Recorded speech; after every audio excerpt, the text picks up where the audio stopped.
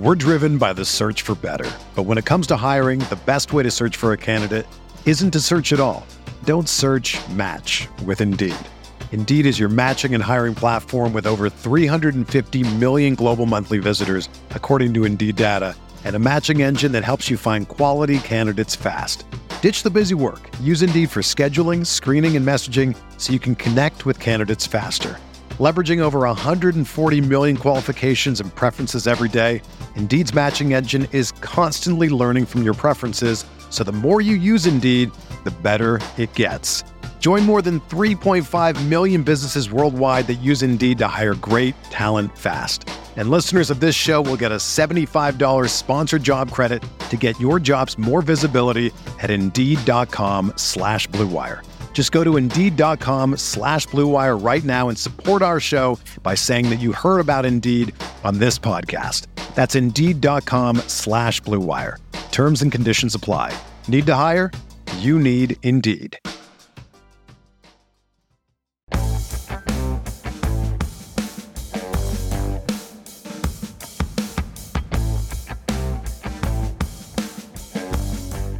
Drafted a main event from the 109, the day that Cooper Kupp has a setback. That's what we're going to be doing today on Stealing Bananas. I'm Ben Gretsch.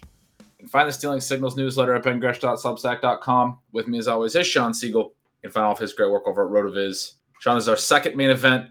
In our first main event, we took Jonathan Taylor at the 303.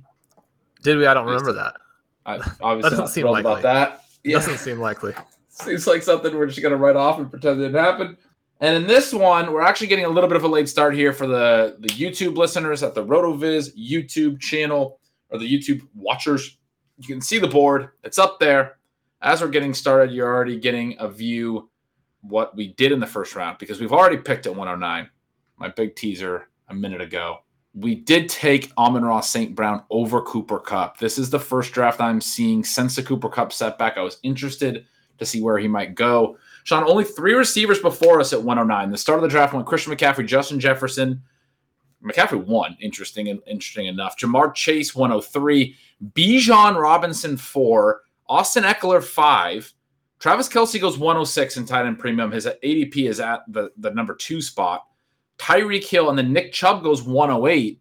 And so we were on the clock with every receiver available.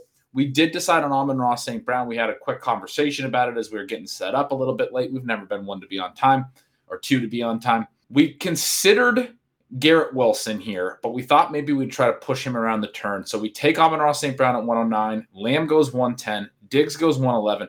Kupp goes at 112. A Kupp Saquon Barkley team here at 112. He is off the board. It's not something we'll have to discuss at 204. So that's the start so far. We're 2 picks away from potentially getting our St. Brown, Garrett Wilson start. A.J. Brown is still on the board at this moment. But how are you doing? Well, good and bad, I guess. I put out my Deep League strategy piece today talking about how you win the Fantasy Pros contest. And, I mean, Ben, that contest at this point looks like it's going to have a little bit of overlay. FFPC is saying they think that you should enter because with $350, you've got a better chance than usual to win $1 million. But I'm starting to feel a little gun shy because Cooper Kupp was one of the recommendations there, as was Kendre Miller.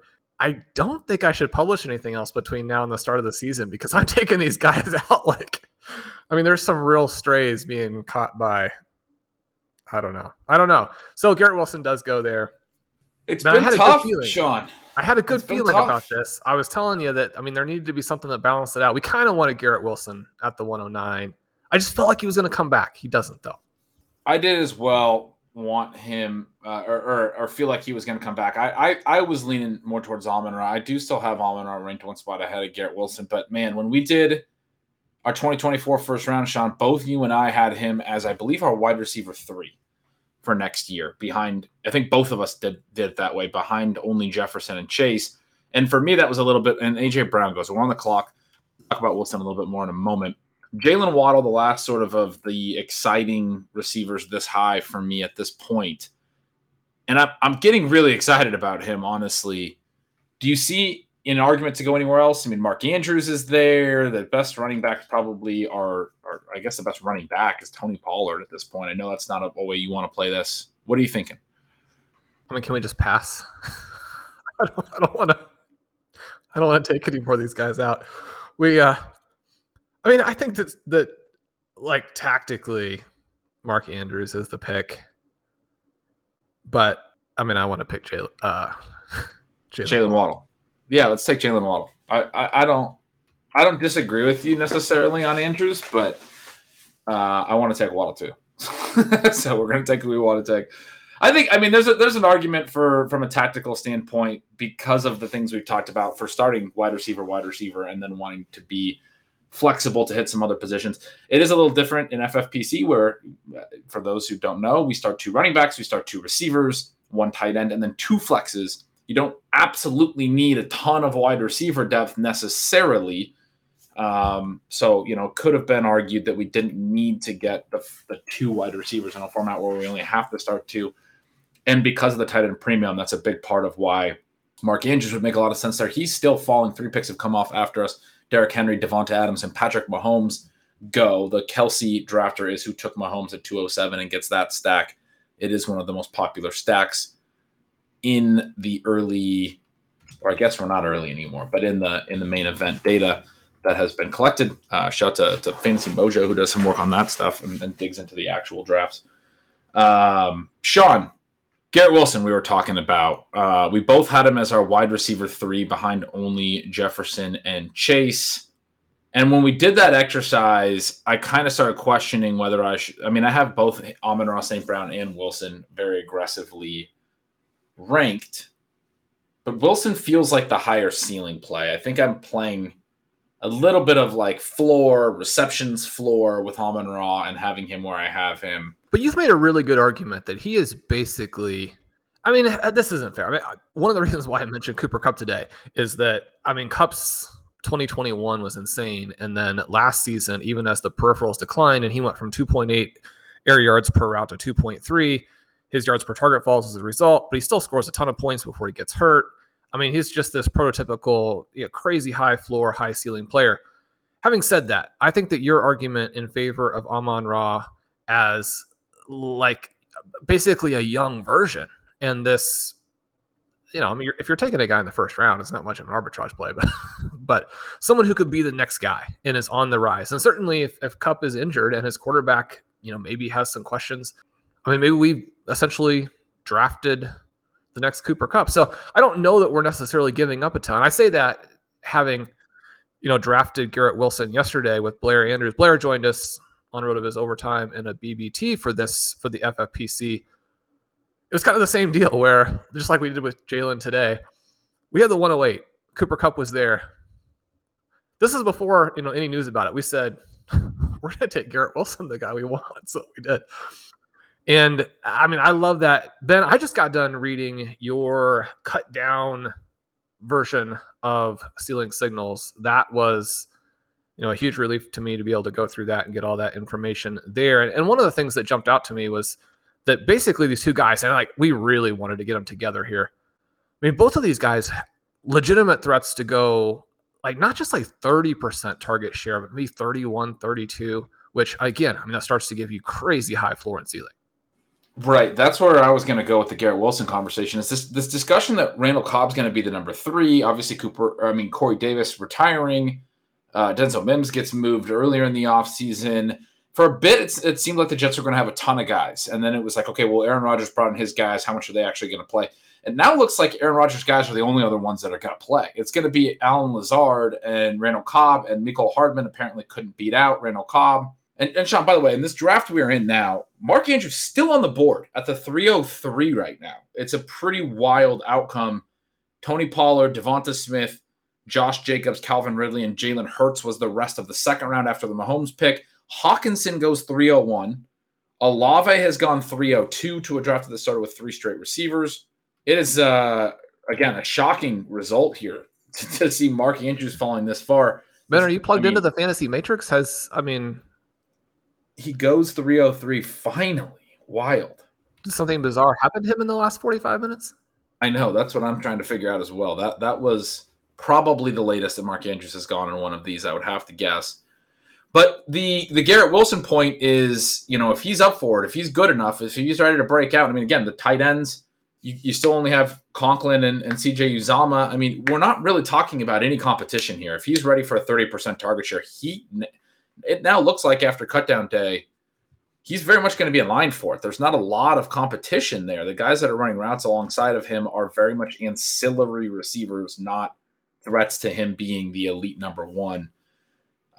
Similar case for Amon-Ra. When you talk about the guys that they are left with, all of them are vertical profiles. Amon-Ra basically the only underneath profile. Khalif Raymond sort of an Amon-Ra backup, but earlier in his career used to just be sort of a deep threat, had 17 plus ADOTs multiple seasons in his early career.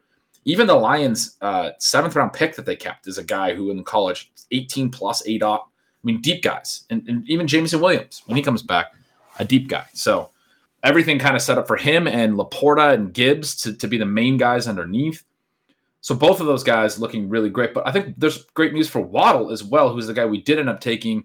Sean, we're now almost on the clock in the third. After Olave and Andrews at the beginning of the third, we get Jahmyr Gibbs, Josh Allen, T. Higgins, Joe Mixon, and Keenan Allen.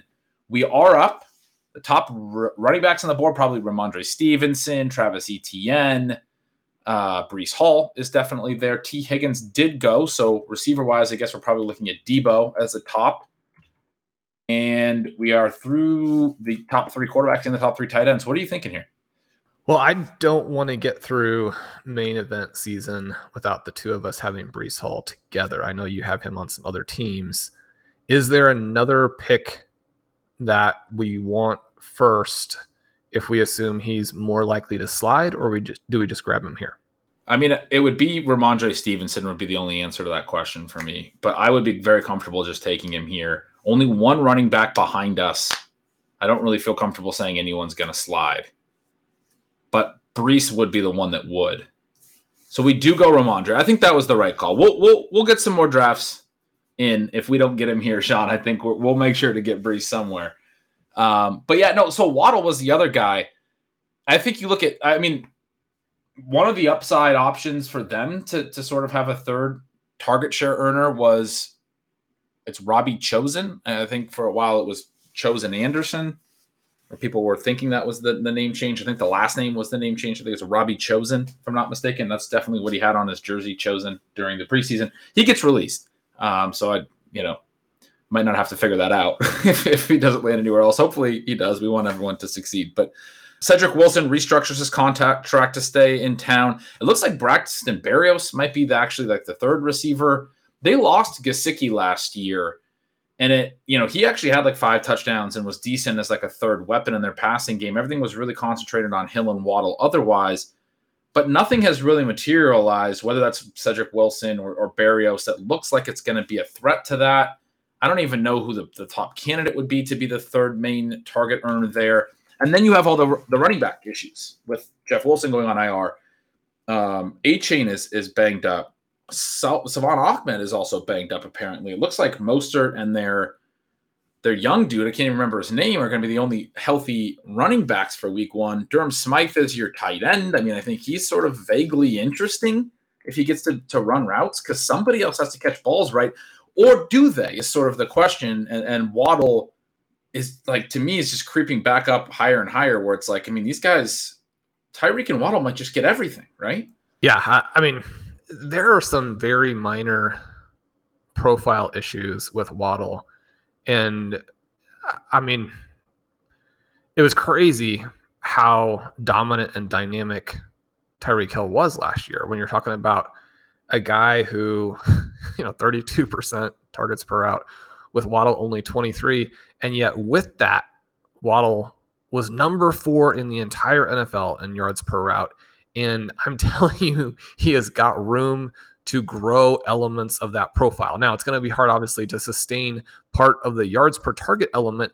But, I mean, you're talking about one of the youngest and fastest. I mean, he came in at the NFL a little bit older. He's not super, super young. But one of the fastest players in football in an offense that is designed perfectly for him, even though he can't catch. He put up those numbers last year despite the fact that he just does not play the ball well. I mean, imagine if he caught a couple of those extra passes.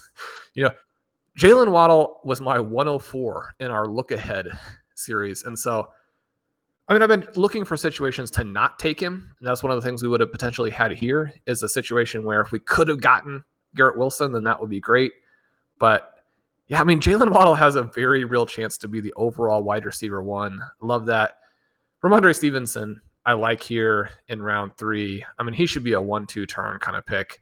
I like him ahead of, I don't have him ranked ahead, but in part just to reflect the difference in ADP. And I want to make sure that, I'm not completely leading subscribers astray, but I think that he should probably go ahead of Saquon Barkley. I think he should go ahead of Nick Chubb. I mean, he might legitimately be like the next guy after Bijan and Austin Eckler are off the board. So I really enjoy this start that we're having here. I think it helps him that Pierre Strong was traded and now his competition is Ezekiel Elliott. So, I mean, I love this 3-pick start we've got going.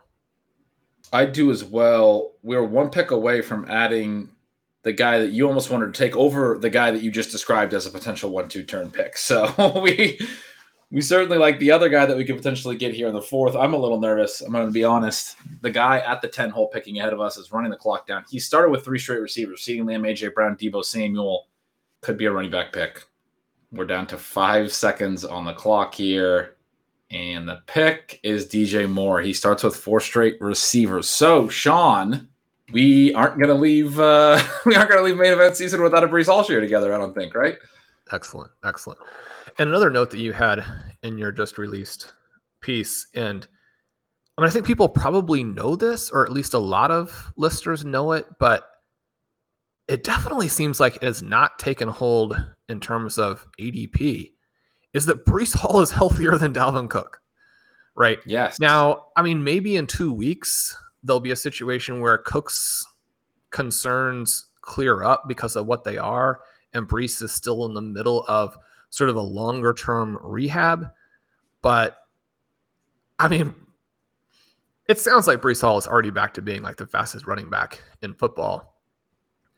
And you just also mentioned the situation there with the Jets where, I mean, he could end up being a massive part of the passing game.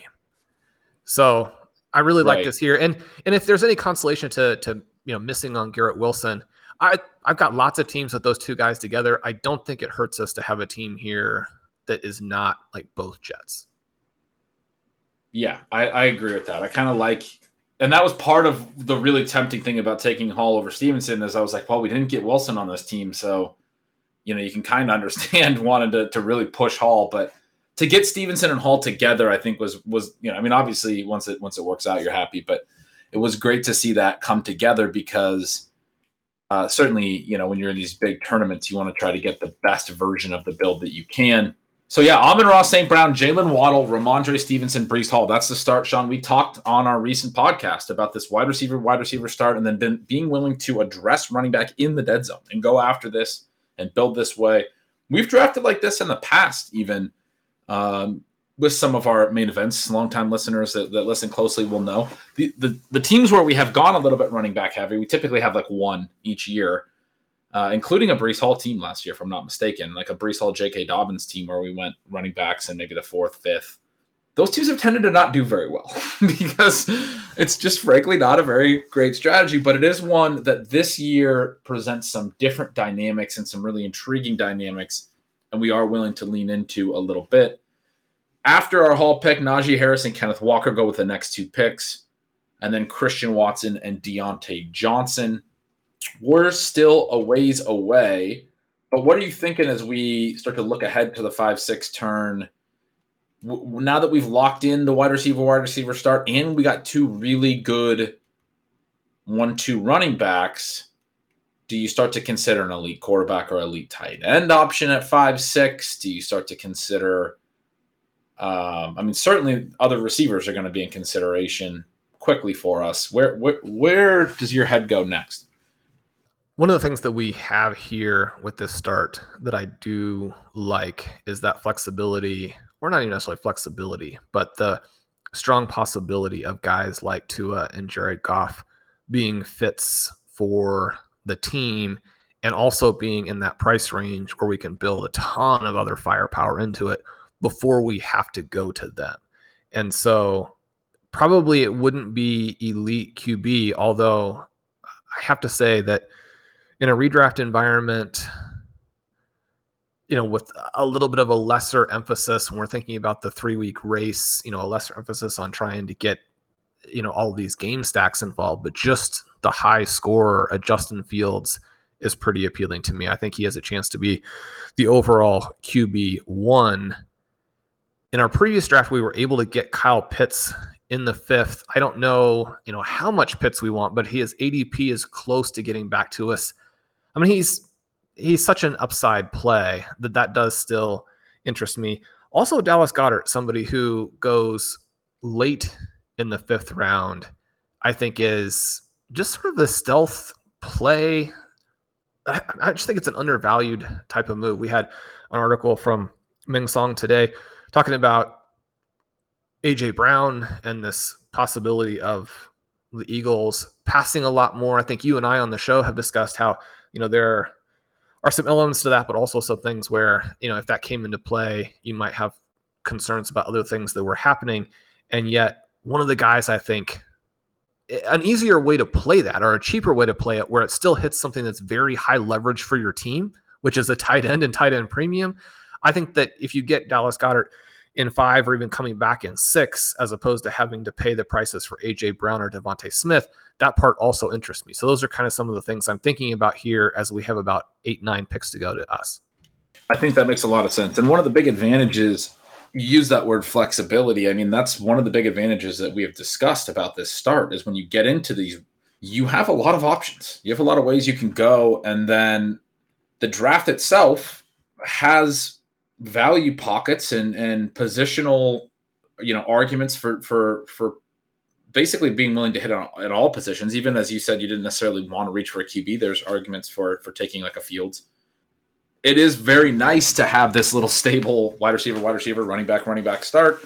Got some boxes checked off, kind of focused more on your starting lineup. We've talked about this. It's a more comfortable way to draft. We've always talked about zero RB as a strategy that when you go really receiver heavy like that, you have to be willing to be a little bit uncomfortable.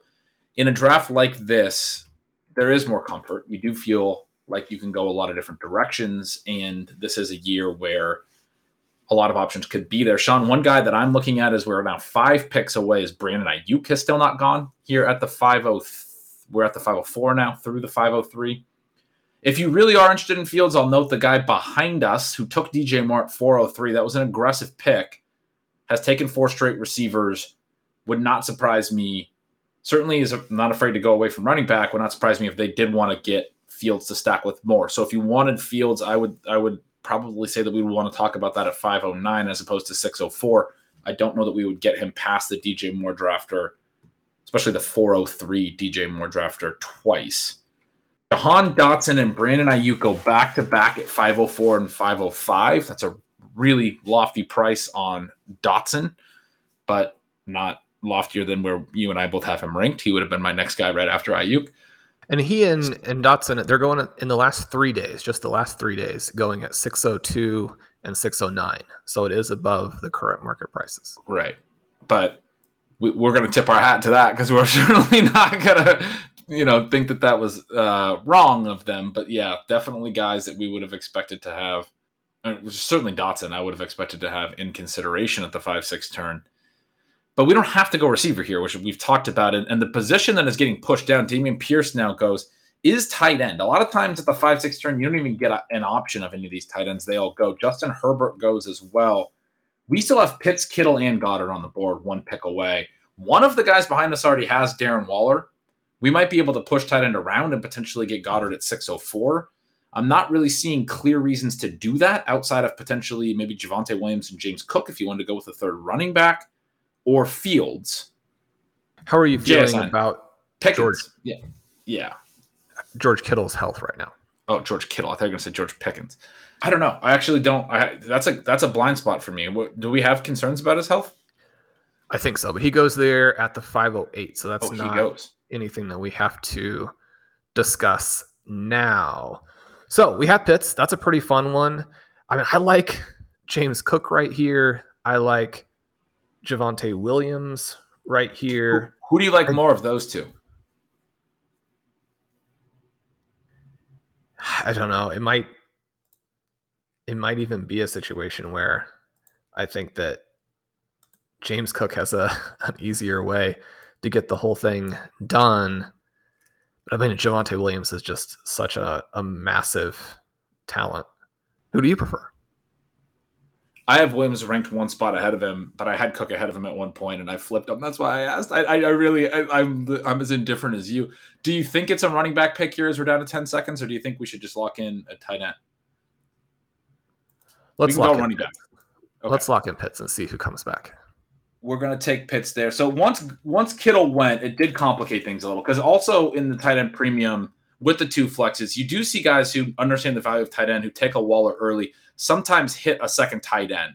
And I'm not sure that Pitts and Goddard would have made it back. In fact, I don't believe they probably would have passed 6 more picks. This is behind their ADP. As you mentioned, they both tend to go a little bit higher in the 5th round. Fields does go 1 pick behind us to the DJ Moore drafter. That's interesting. I thought that he was going to pass on that after having taken 4 wide receivers to start. That's an aggressive play. You were all over the possibility he would do that. I love Fields. I don't necessarily know that I need him with DJ Moore. They've got a lot of other ways for him to win there. But that's a fun team. CeeDee Lamb, A.J. Brown, Deebo Samuel, DJ Moore, Justin Fields. I mean, I like those 4 receivers, and then you get that elite QB with it. That's a fun one.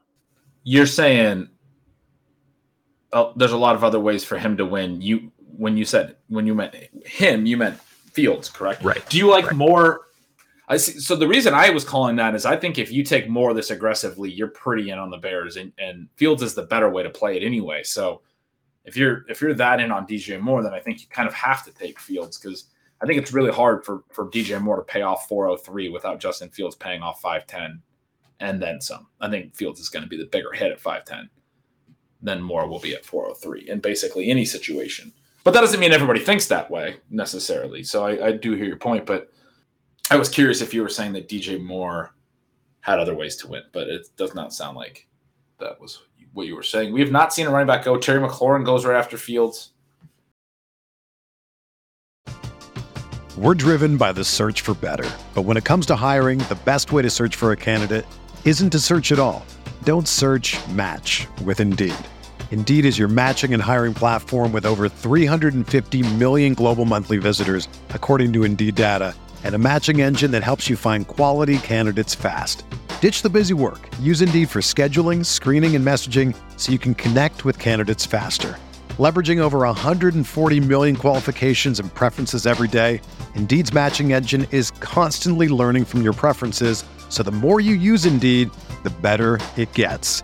Join more than 3.5 million businesses worldwide that use Indeed to hire great talent fast. And listeners of this show will get a $75 sponsored job credit to get your jobs more visibility at Indeed.com/Blue Wire. Just go to Indeed.com/Blue Wire right now and support our show by saying that you heard about Indeed on this podcast. That's Indeed.com/Blue Wire. Terms and conditions apply. Need to hire? You need Indeed. Whether you're a world-class athlete or a podcaster like me, we all understand the importance of mental and physical well-being and proper recovery for top-notch performance. That's why I'm excited that Unified Healing is sponsoring podcasts on the Blue Wire Network. Unified Healing is a new and super innovative global network of wellness centers powered by Energy Enhancement System, or EE System. If you haven't heard of the EE System yet, then you'll want to listen up. This technology promotes wellness, deep relaxation, purification, and rejuvenation. Wherever you are across the globe, access to a center is easy and affordable. Interested in experiencing the EE System technology for yourself? Go to unifiedhealing.com/Blue Wire to learn more and find a center near you. That's unified, UNIFYD, healing.com/Blue Wire. No material or testimonials on the Unified Healing website are intended to be viewed as medical advice or a substitute for professional medical advice, diagnosis, or treatment. Always seek the advice of your physician or other qualified healthcare provider with any questions you may have regarding a medical condition or treatment and before undertaking a new healthcare regimen, including EE System.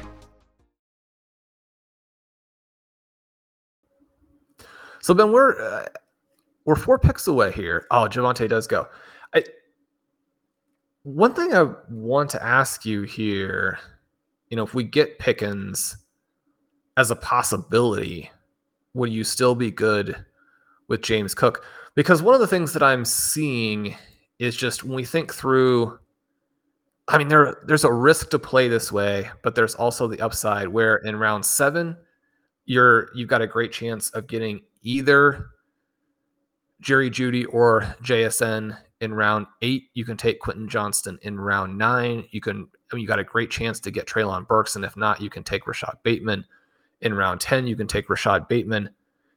And it's a very weird dynamic where wide receivers have been pushed up, and yet the profiles you want are actually still available very freely in rounds where they probably shouldn't be.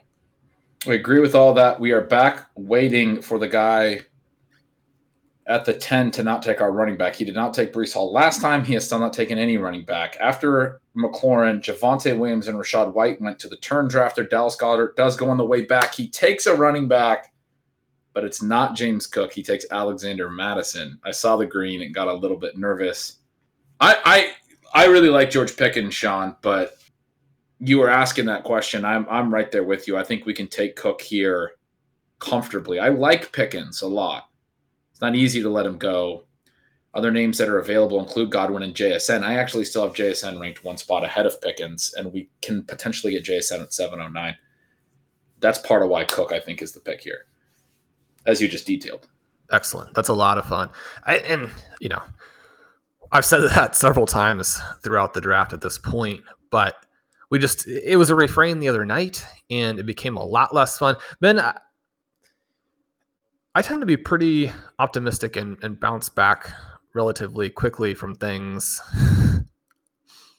When I woke up the next morning after Jonathan Taylor was put or remained on PUP, I was furious, just raging for that first hour and a half or so. And then I did the best ball banana stand with Pete. I can't even imagine what you furious was. Were you just like, did you like lightly kick your garbage can? I was angry. It's so funny that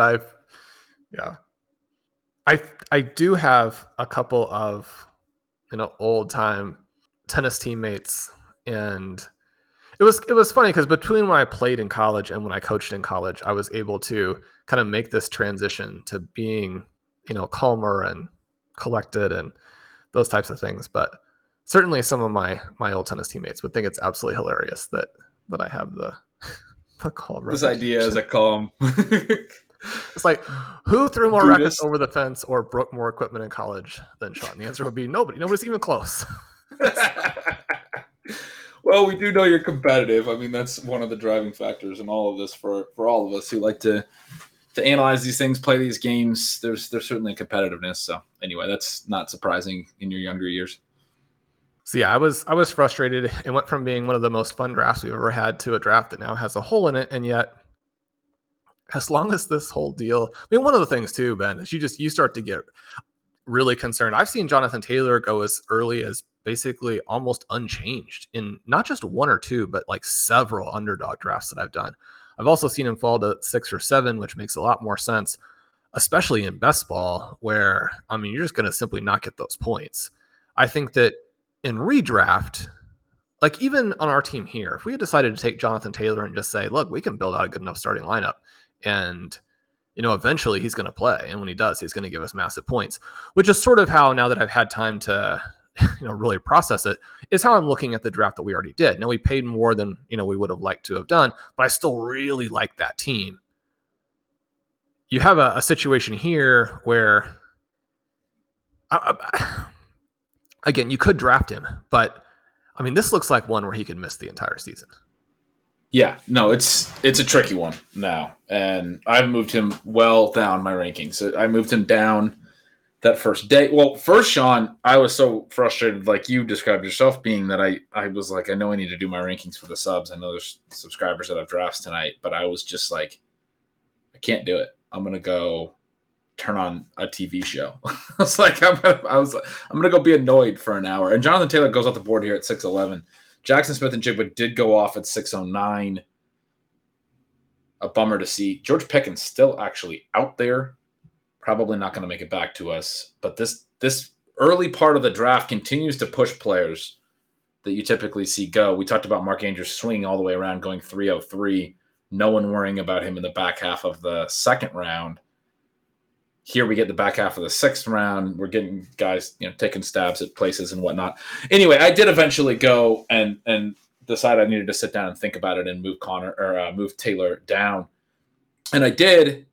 And then when I woke up the next morning with a clear head, I dove back into it as well because I wanted to make sure, I trusted those ranks. And I had to move him down further. Initially, I moved him down into like the Miles Sanders territory of my rankings. I ended up moving him down beyond the Washington backs into like Samaje Perine territory, because I do think what you said is true. Like, we have the potential for this to be something that lingers all year. We have evidence already that the Colts are willing to push this and take on risk in some of those things. We don't really know what their offers were, and we don't know what Jonathan Taylor's asking prices were, but certainly leaving him on PUP was an aggressive decision in terms of that can backfire. There can be ways that doesn't actually work out favorably for you. Jerry Jeudy and Pickens go on the way back here, Sean. We've been excited about the potential for what we could do at receiver later after this type of start, but this draft room is on our guys, so it's a little bit trickier. The best receivers right now on my board, which almost never happens, are Tyler Lockett and Mike Evans. Those guys are a little bit further down my board. I'm not completely fading them, but typically they go before sometimes Evans shows up as my top available, but right behind them, Quentin Johnston, Zay Flowers, Jordan Addison, Treylon Burks on my board. Definitely some options we can move to in that range, but we are and I'm not even saying I want to take Lockett and Evans. That was just sort of for argument's sake. We are getting down to a lot of receivers coming off the board. Sky Moore goes here at 704. Sean, feeling like 2023 a little bit with that Sky Moore pick, or 2022, I should say. Tyler Lockett does go as well.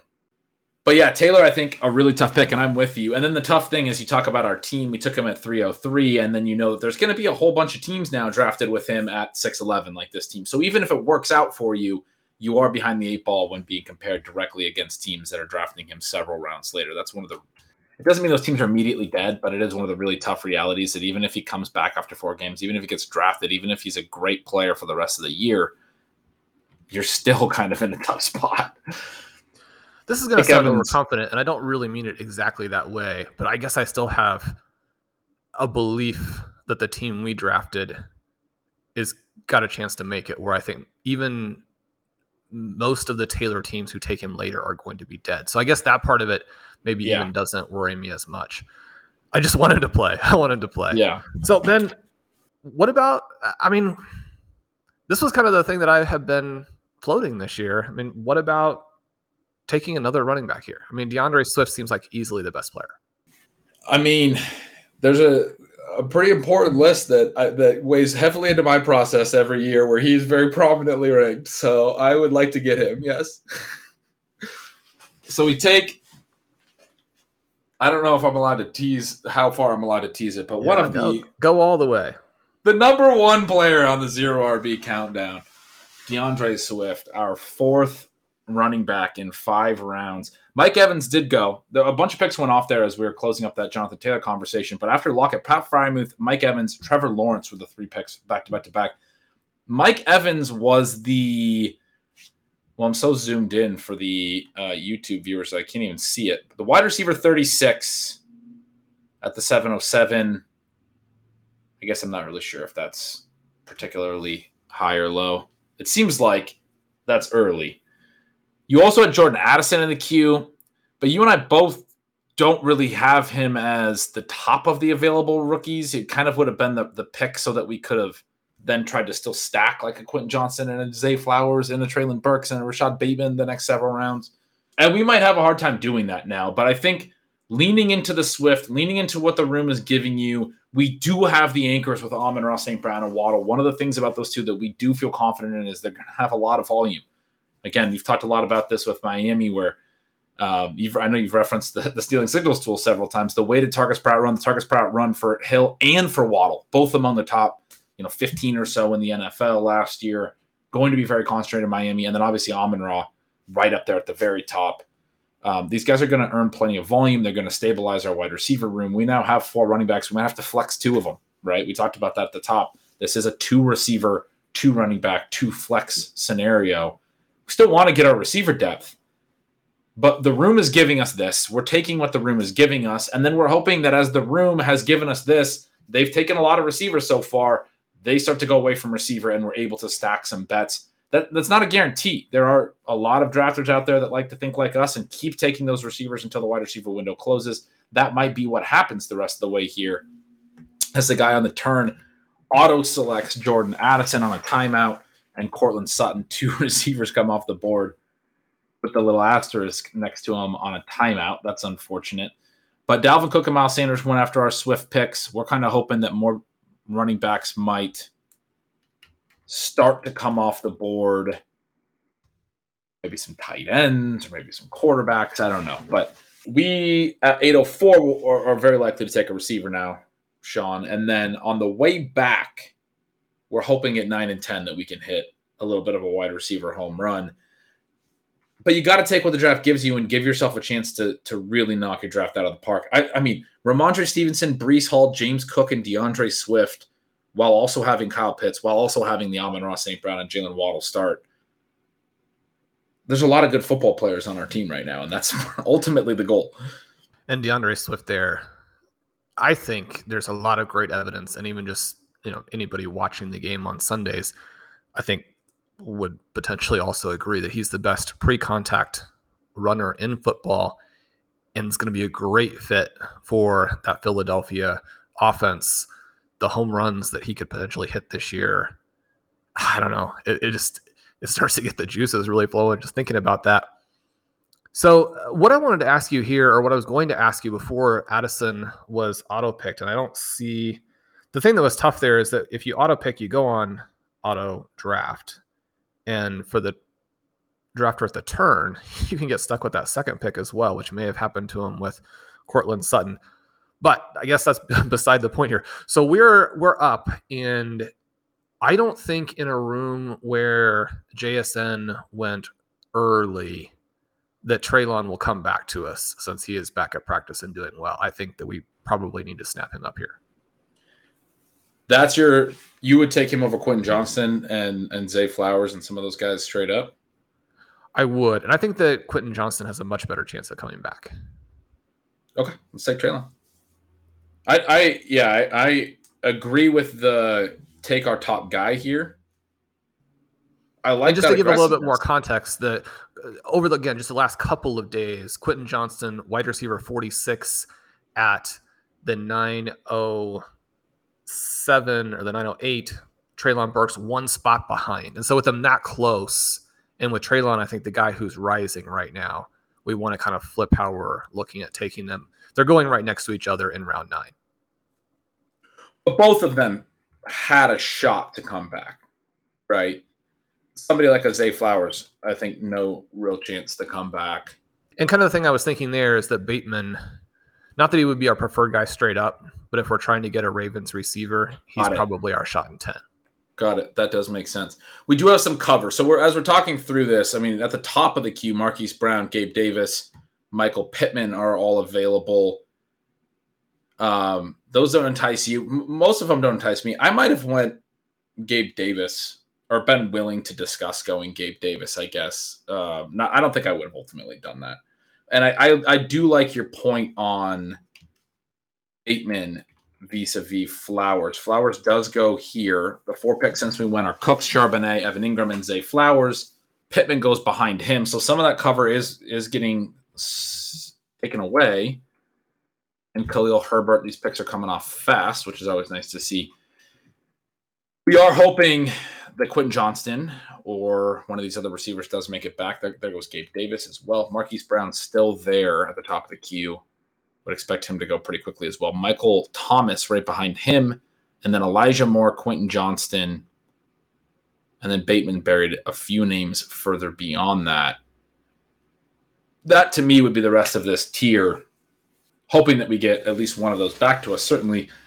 But I think you're right. I mean, we see these guys that have gone very receiver-heavy. The Jackson Smith and Jigba drafter already had 5 receivers, had already taken Sky Moore at 704, did take Pittman as his 6th here in the 8th, has taken 6 through 8. Another drafter that just took Gabe Davis. That was his 5th through 8. I think you're right that when you get in these rooms where you're not seeing the receivers fall, you can't just hope that they're going to. Michael Thomas goes at the turn here, and this continues to be a receiver-heavy room, which is fine. That's sort of how we expect things to go, frankly, coming from or what we would say is probably more efficient, and then certainly coming from the underdog streets and some of the best ball stuff. Kadarius Toney goes right behind Michael Thomas. So we're getting a lot of receivers. That cover is getting blown. Elijah Moore does come off. One of your notes today was that you moved Rashee Rice down a little bit. I'm still very high there, but I certainly understand why you would do that. Does that have a corresponding pull where Kadarius Toney creeps up a tad bit, or he remains unaffected? I didn't move Toney up in the ranks, but I did write a piece yesterday of the biggest things that I might get wrong and try to talk through some of the things that are concerning to me. And Toney was one that, I mean, it's certainly one that I could look back on at mid-season and be like, well, missed that. Because he's a very talented player, very athletic, shown a ton of yak ability, shown some target earning ability, a lot of reasons to like him. Can't stay on the field. The reason I don't want to move him up is I just don't feel like they're ever going to get comfortable enough to play him a full snap share. So, like, one of my points was if he gets to 70 or 80% routes at some point, it's probably going to feel like a miss. Just, for that stretch at least, assuming he stays healthy and plays at that rate. But I kind of feel like when they talk about the packages and the rotations, when they keep 7 receivers, when they did that last year, and the only guys they're really talking about as potential full-time guys are Sky and MVS, they're already part of the reason I moved Rice down is you had Brett Veach openly saying, the GM, that we're going to think of him as a package player early in the year. Same with Justin Ross. And I think Ross is a great example of another guy like Toney, where this guy has health issues, and I don't think you're probably going to see a ton of 80% route shares from Justin Ross, even if he breaks out. Because I think the way that the Chiefs are seeing it is we want to keep these guys healthy. We want to rotate them. They're also thinking 3 games into the playoffs, right? We want them to make these decisions to make these guys full-timers by week 17. They might do it in the AFC Championship game if they really think that's their best chance to win. But week 17 for the Chiefs in some ways is a warm-up, right? So it does become a little bit tricky, and I think there might be a little bit more rotating there than we want in fantasy football land. Since we saw Elijah Moore go, Sean, 5 picks, only 1 receiver. It was Romeo Doubs, who we do like, but not one of the main guys we're aiming for. Jaylen Warren, Dalton Kincaid, A.J. Dillon, Dobbs, and Tyler Higbee were the 5 picks. We are on deck. Quentin Johnston, Bateman. Mims was the guy we were talking about alongside Rashee Rice, and I think there's a gap now. Mims you have to continue to hold in very high esteem right now based on everything. But they claimed Philip Dorsett to get back to 5 receivers. The only receivers they had were Sutton, Jerry Jeudy, who I think you have to be optimistic about his health as well, given the fact that they cut all their other receivers, and Mims, who you have to be optimistic they're going to lean into. And then Brandon Johnson and Philip Dorsett now are the only other receivers they have on the roster. They're going to do some 2 tight end stuff as well. But Mims, I think, going to get plenty of run early in his rookie year. So he's one that's very exciting as well. Juju Smith-Schuster goes, Sean. Quentin Johnston. Marquise Brown still on the board. Not our favorite option, but I mean, that's crazy. It's way, way past ADP. If we didn't have other good options, I would maybe want to do it. But do you like Quentin here? I do. I was really holding my breath because now I think some of the other earlier decisions look really good. Yeah, Quentin, you called the shot that he was going to come back here, and that was why you wanted to take Burks. You wanted to get both of them, and we did. So take your bow. That was very nice. So just to go on Dobbs there, I mean, one of the things with Dobbs is also hurt. And that's a huge bummer because we have a lot of Dobbs, but it sounds like he might not be ready for week 1. And so that makes him a tough pick in this range. We did select him sort of deep into the going deep draft that Mike Clay runs every year. And so we still have a lot of confidence in him, but it's disconcerting without question that they won't answer whether or not, he's in good shape for the first week of the season. And then your notes there on Mims, I'm looking at that and I'm like, I mean, maybe there are some other things that'll happen here. Maybe they come out with just like 25% all tight end packages, but on legitimate passing plays in week 1, I mean, Marvin Mims looks like he's set up to play the entire game. I mean, unless Jerry Judy's just a full go in week one, what else are they going to do? Again, they have 5 receivers on the roster, including Judy. And Philip Dorsett, who they just claimed, and Brandon Johnson, who's more of a – I mean, was he even in camp with them, or did they claim him as well? Did they get down? Were they one of the teams that got down to 3 receivers for a while? They've had Brandon Johnson for a while, if I'm not mistaken. But, yeah, a surprising – yeah, Brandon Johnson's a UDFA from 2022 that they have had on the roster this offseason. But still, they're at a point now where they're looking at Mims, Judy, Sutton, and Brandon Johnson. Did they cut Philip Dorsett again? Okay, he's on their practice squad now. Earlier today when I wrote my look, they had him on the active roster. I'm not entirely sure. They might only have 4 active receivers. And again, one of them is Jerry Judy, who – the whole fantasy community is playing like he's not going to play for 3 weeks. And I am concerned about Jerry Judy's hamstring, but good for him to avoid IR. But yeah, the way you put it, like Marvin Mims is going to play every down week 1. So now that we've gone through that, his ADP is 1102. I mean, are we in the situation where you would like him better just straight up than Rashad Bateman?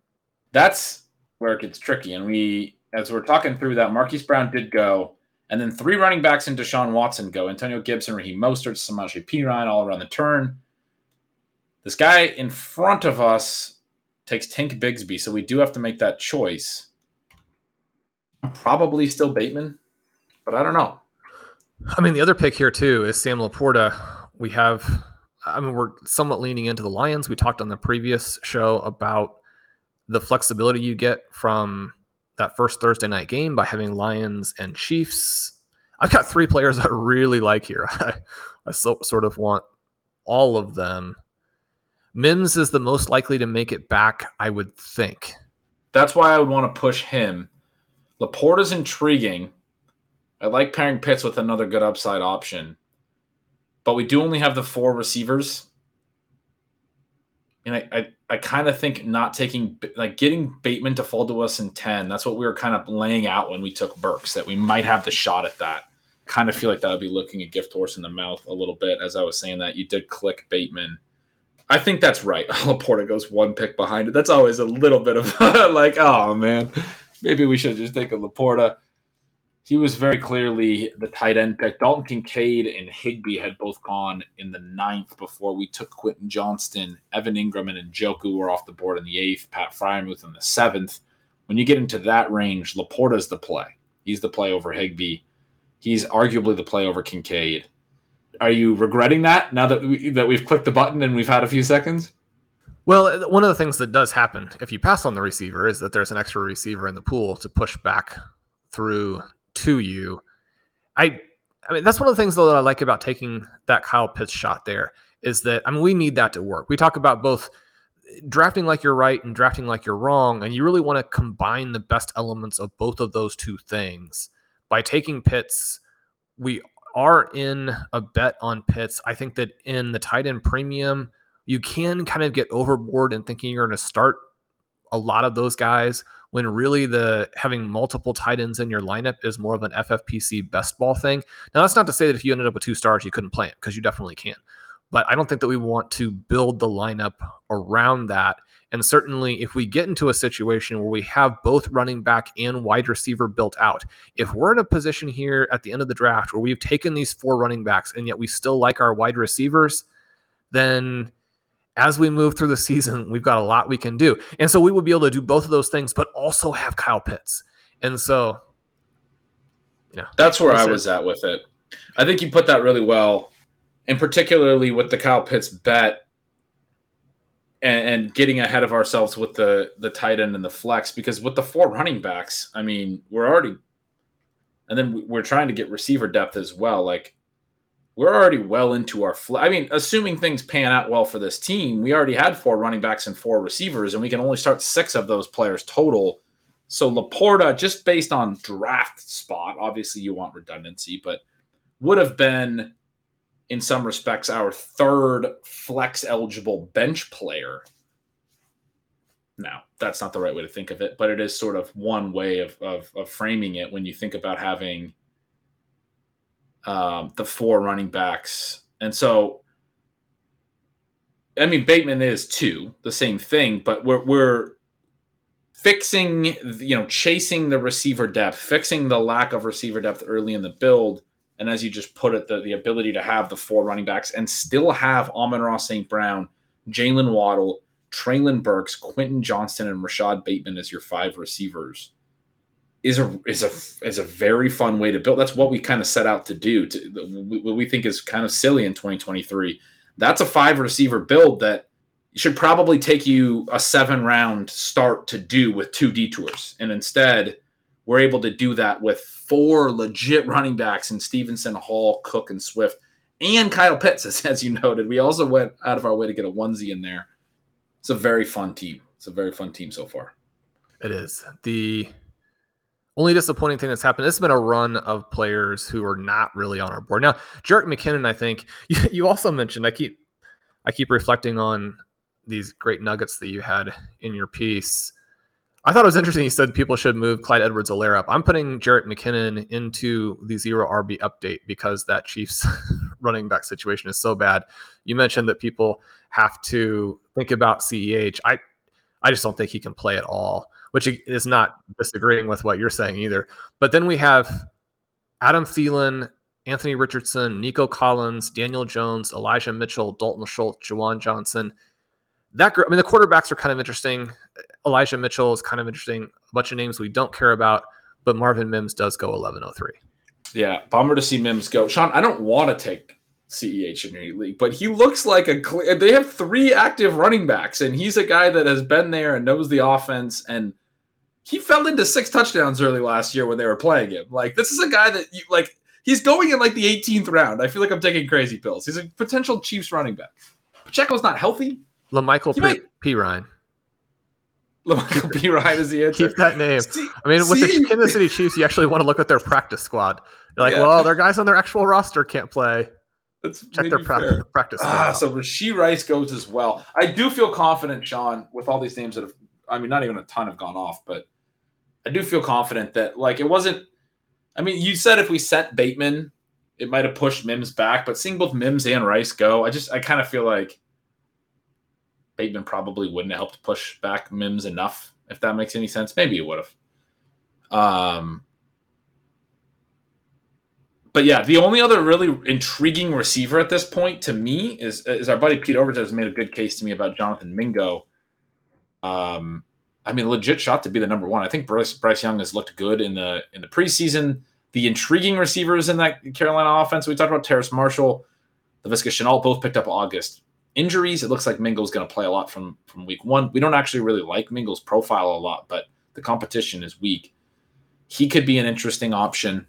What else are you thinking here? Is it tight end? I think big drop-off from Laporta. Yeah, sorry. We've pushed Tua, and he has made it back to us. Yeah. The other 3 teams to this side of the board do have QBs, but especially the Watson drafter, I think a real threat to double dip there and kind of play those guys together. I had a fun show with JJ the other day, and then he shared with me one of his main events where he went Watson to trying to accomplish something we had kind of talked about on the show. So I think we could still lose him there. I like Jameson Williams, Devin Achane, and Tyjae Spears here. I think that whoever comes back will probably be fine with. Okay, let's do it that way then. I was going to bring up Williams. I had not looked at the running backs deep enough, but yeah, I think Tua.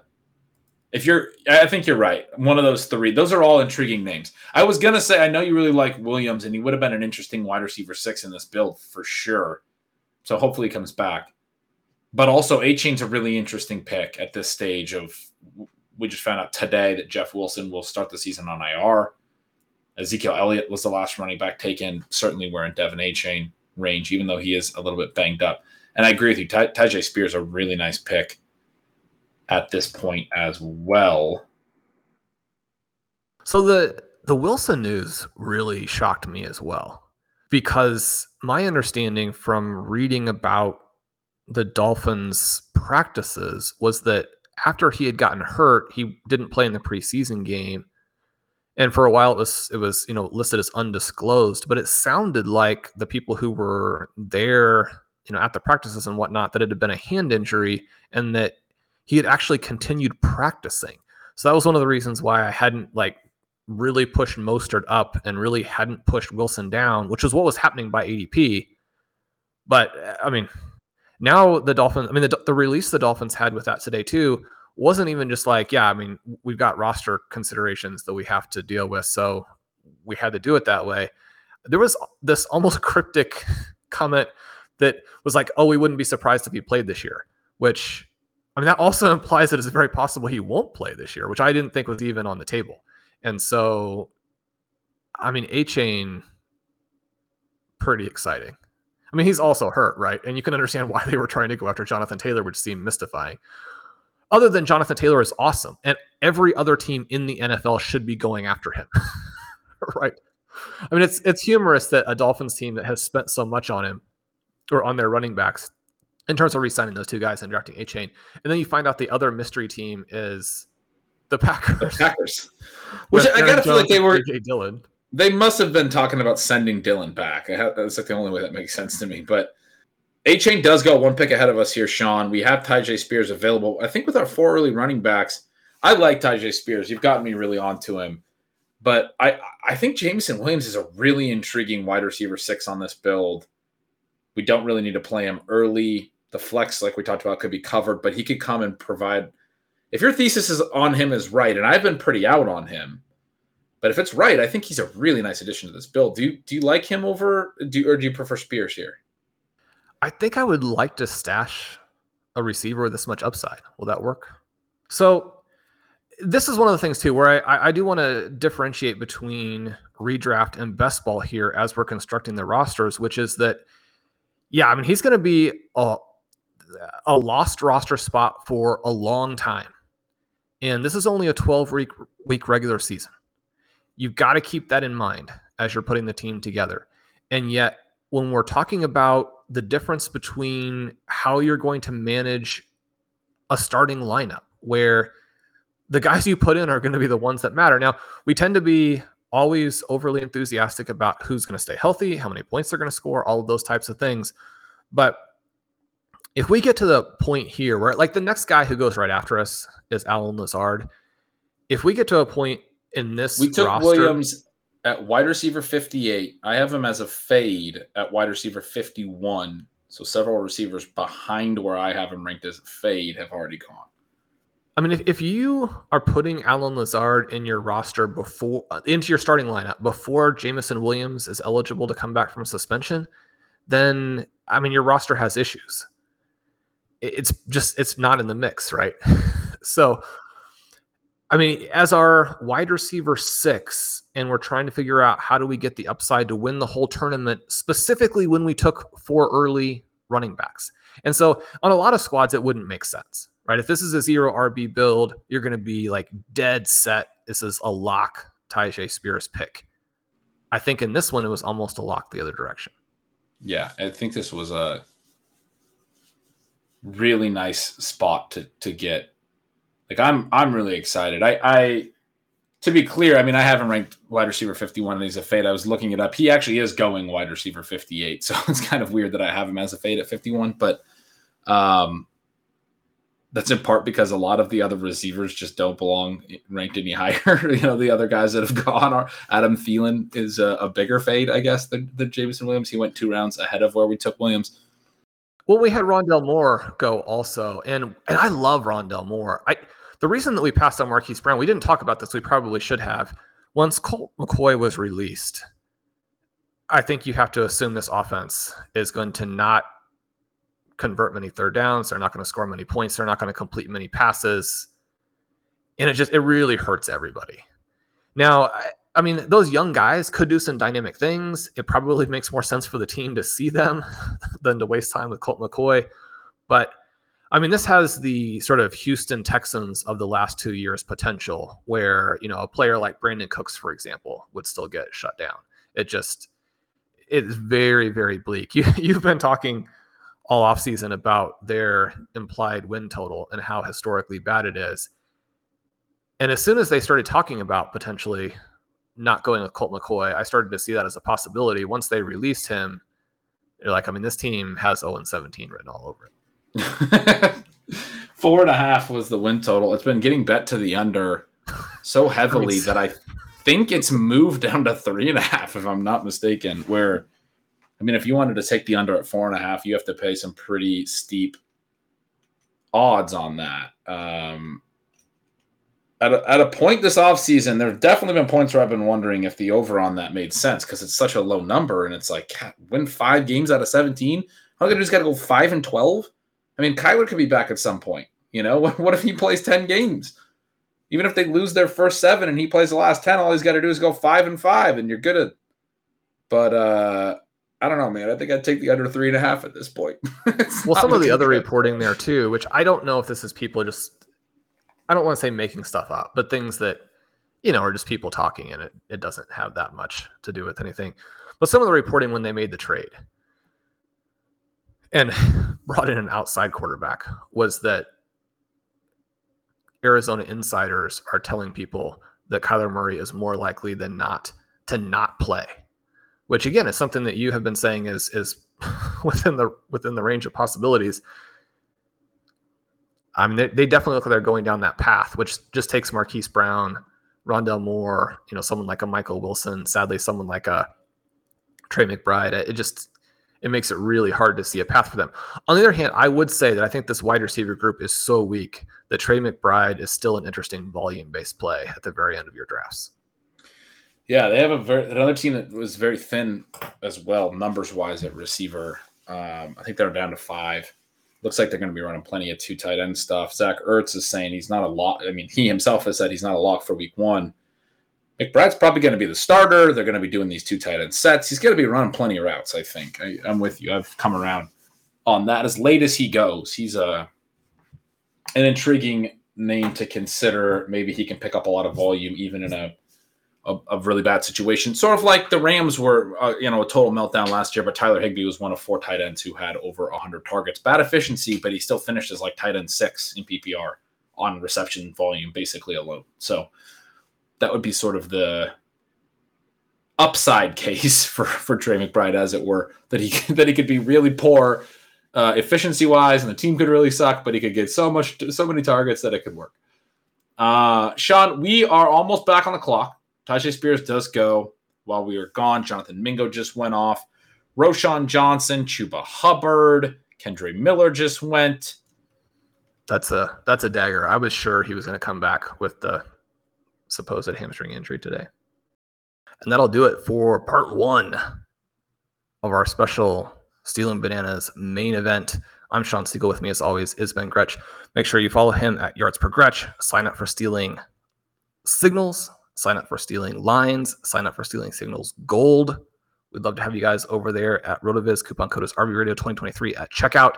And I did want to mention, I drew the 2 names, the winners of the review contest from Stealing Banana side, from the OT side.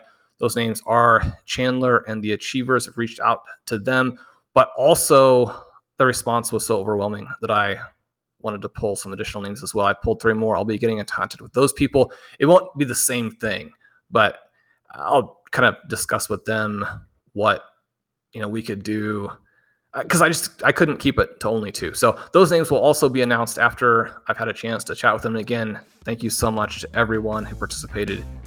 It really helps us with the algorithm, and it just is so cool to hear that feedback. We love you guys. Talk to you soon.